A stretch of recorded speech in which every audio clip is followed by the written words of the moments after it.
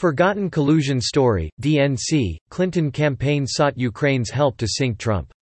Written by Bob Adelman. Sunday, September 29, 2019. For a week now, the leftist media and hate Trump Democrats have been pushing the fake news narrative that President Trump solicited foreign interference in the 2020 election during a phone call with Ukraine President Vladimir Zelensky. Trump asked Zelensky to get to the bottom of the Biden-Burisma scandal. But a 9-page hearsay account from a CIA whistleblower twisted that conversation into another collusion tale that inspired yet another impeachment frenzy.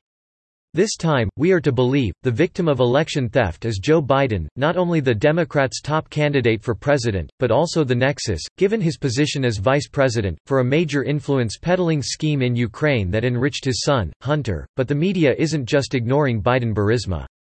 They're ignoring the Democrats' collusion to steal the 2016 election from Trump. As John Solomon of The Hill reported in March and May, the Obama White House and Democratic National Committee ran a two-pronged operation to help Hillary Clinton and sink Trump. DNC contractor. In May, Solomon divulged that a DNC consultant, Alexandra Chalupa, solicited dirt on then-Trump campaign chief Paul Manafort, who's in federal prison for bank fraud and other crimes. That information came directly from Ambassador Valerie Shaley.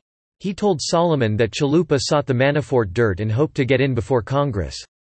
And, Solomon reported, Chalupa later tried to arrange for Ukrainian President Petro Poroshenko to comment on Manafort's Russian ties on a U.S. visit during the 2016 campaign. The embassy turned down the DNC's hitwoman. The embassy got to know Ms. Chalupa because of her engagement with Ukrainian and other diasporas in Washington, D.C., and not in her DNC capacity. We've learned about her DNC involvement later.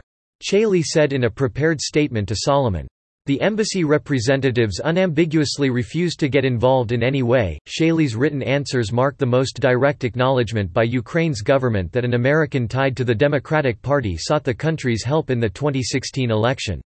Solomon reported. How the Ukrainians responded to the collusion proffer is disputed, Solomon reported. The embassy says no documents related to Trump campaign or any individuals involved in the campaign have been passed to Ms. Chalupa or the DNC, neither from the embassy nor via the embassy. No documents exchange was even discussed. The embassy's political officer, Andriy Telizhenko, says the ambassador ordered him meet with Chalupa and to gather dirt on Trump and Manafort. Shaley's top aide told Telizhenko that Chalupa was someone working for the DNC and trying to get Clinton elected, Telizhenko told Solomon. During a lunch meeting in Washington, D.C., in March 2016, Chalupa told Telizhenko the DNC wanted to collect evidence that Trump, his organization and Manafort were Russian assets working to hurt the U.S., he told Solomon. She indicated if we could find the evidence they would introduce it in Congress in September and try to build a case that Trump should be removed from the ballot, from the election, Telizhenko said. Worried about breaking the law by interfering with the election, Telizhenko turned over the material he gathered to Shaley, the ambassador.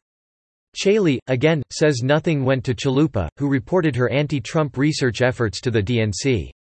Though the DNC claimed Chalupa acted independently, it paid her consultancy $71,918 in the 2016 election cycle. Solomon's story in May also reprised other evidence that Clinton and the Democrats solicited foreign interference to swing the election. Urkanian legislator Serhiy Leshenko, Solomon noted, provided anti-Trump dirt to Fusion GPS. The Clinton campaign cutout that paid British spy Christopher Steele, the man who hooked up the notorious dossier the FBI used to justify spying on Trump campaign aide Carter Page. In December of last year, a Ukrainian court ruled that legislator Serhiy Leshenko broke the law when he released information about Manafort. Obama pressed Ukraine to drop corruption probe. The second prong of the collusion scheme to help Clinton came from the U.S. Embassy. It told Ukraine's prosecutor general he needn't investigate a supposed anti-corruption group, the Anti-Corruption Action Center (ANTAC), and the misuse of $4.4 million in U.S. aid to fight corruption, Solomon reported in March. Yuri Lutsenko, the prosecutor general, told Solomon the U.S. ambassador gave me a list of people whom we should not prosecute. Why would the embassy do that? ANTAC was co-funded by the Obama administration and liberal mega-donor George Soros, Solomon reported.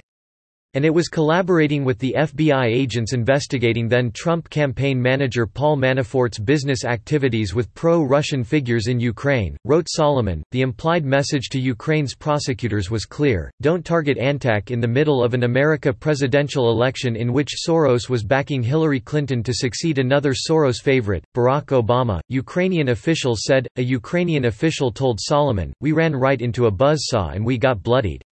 Subscribe to The New American and listen to more by clicking podcast on the top right corner of our homepage. Also, please consider donating to help us push out more content for you, our listeners.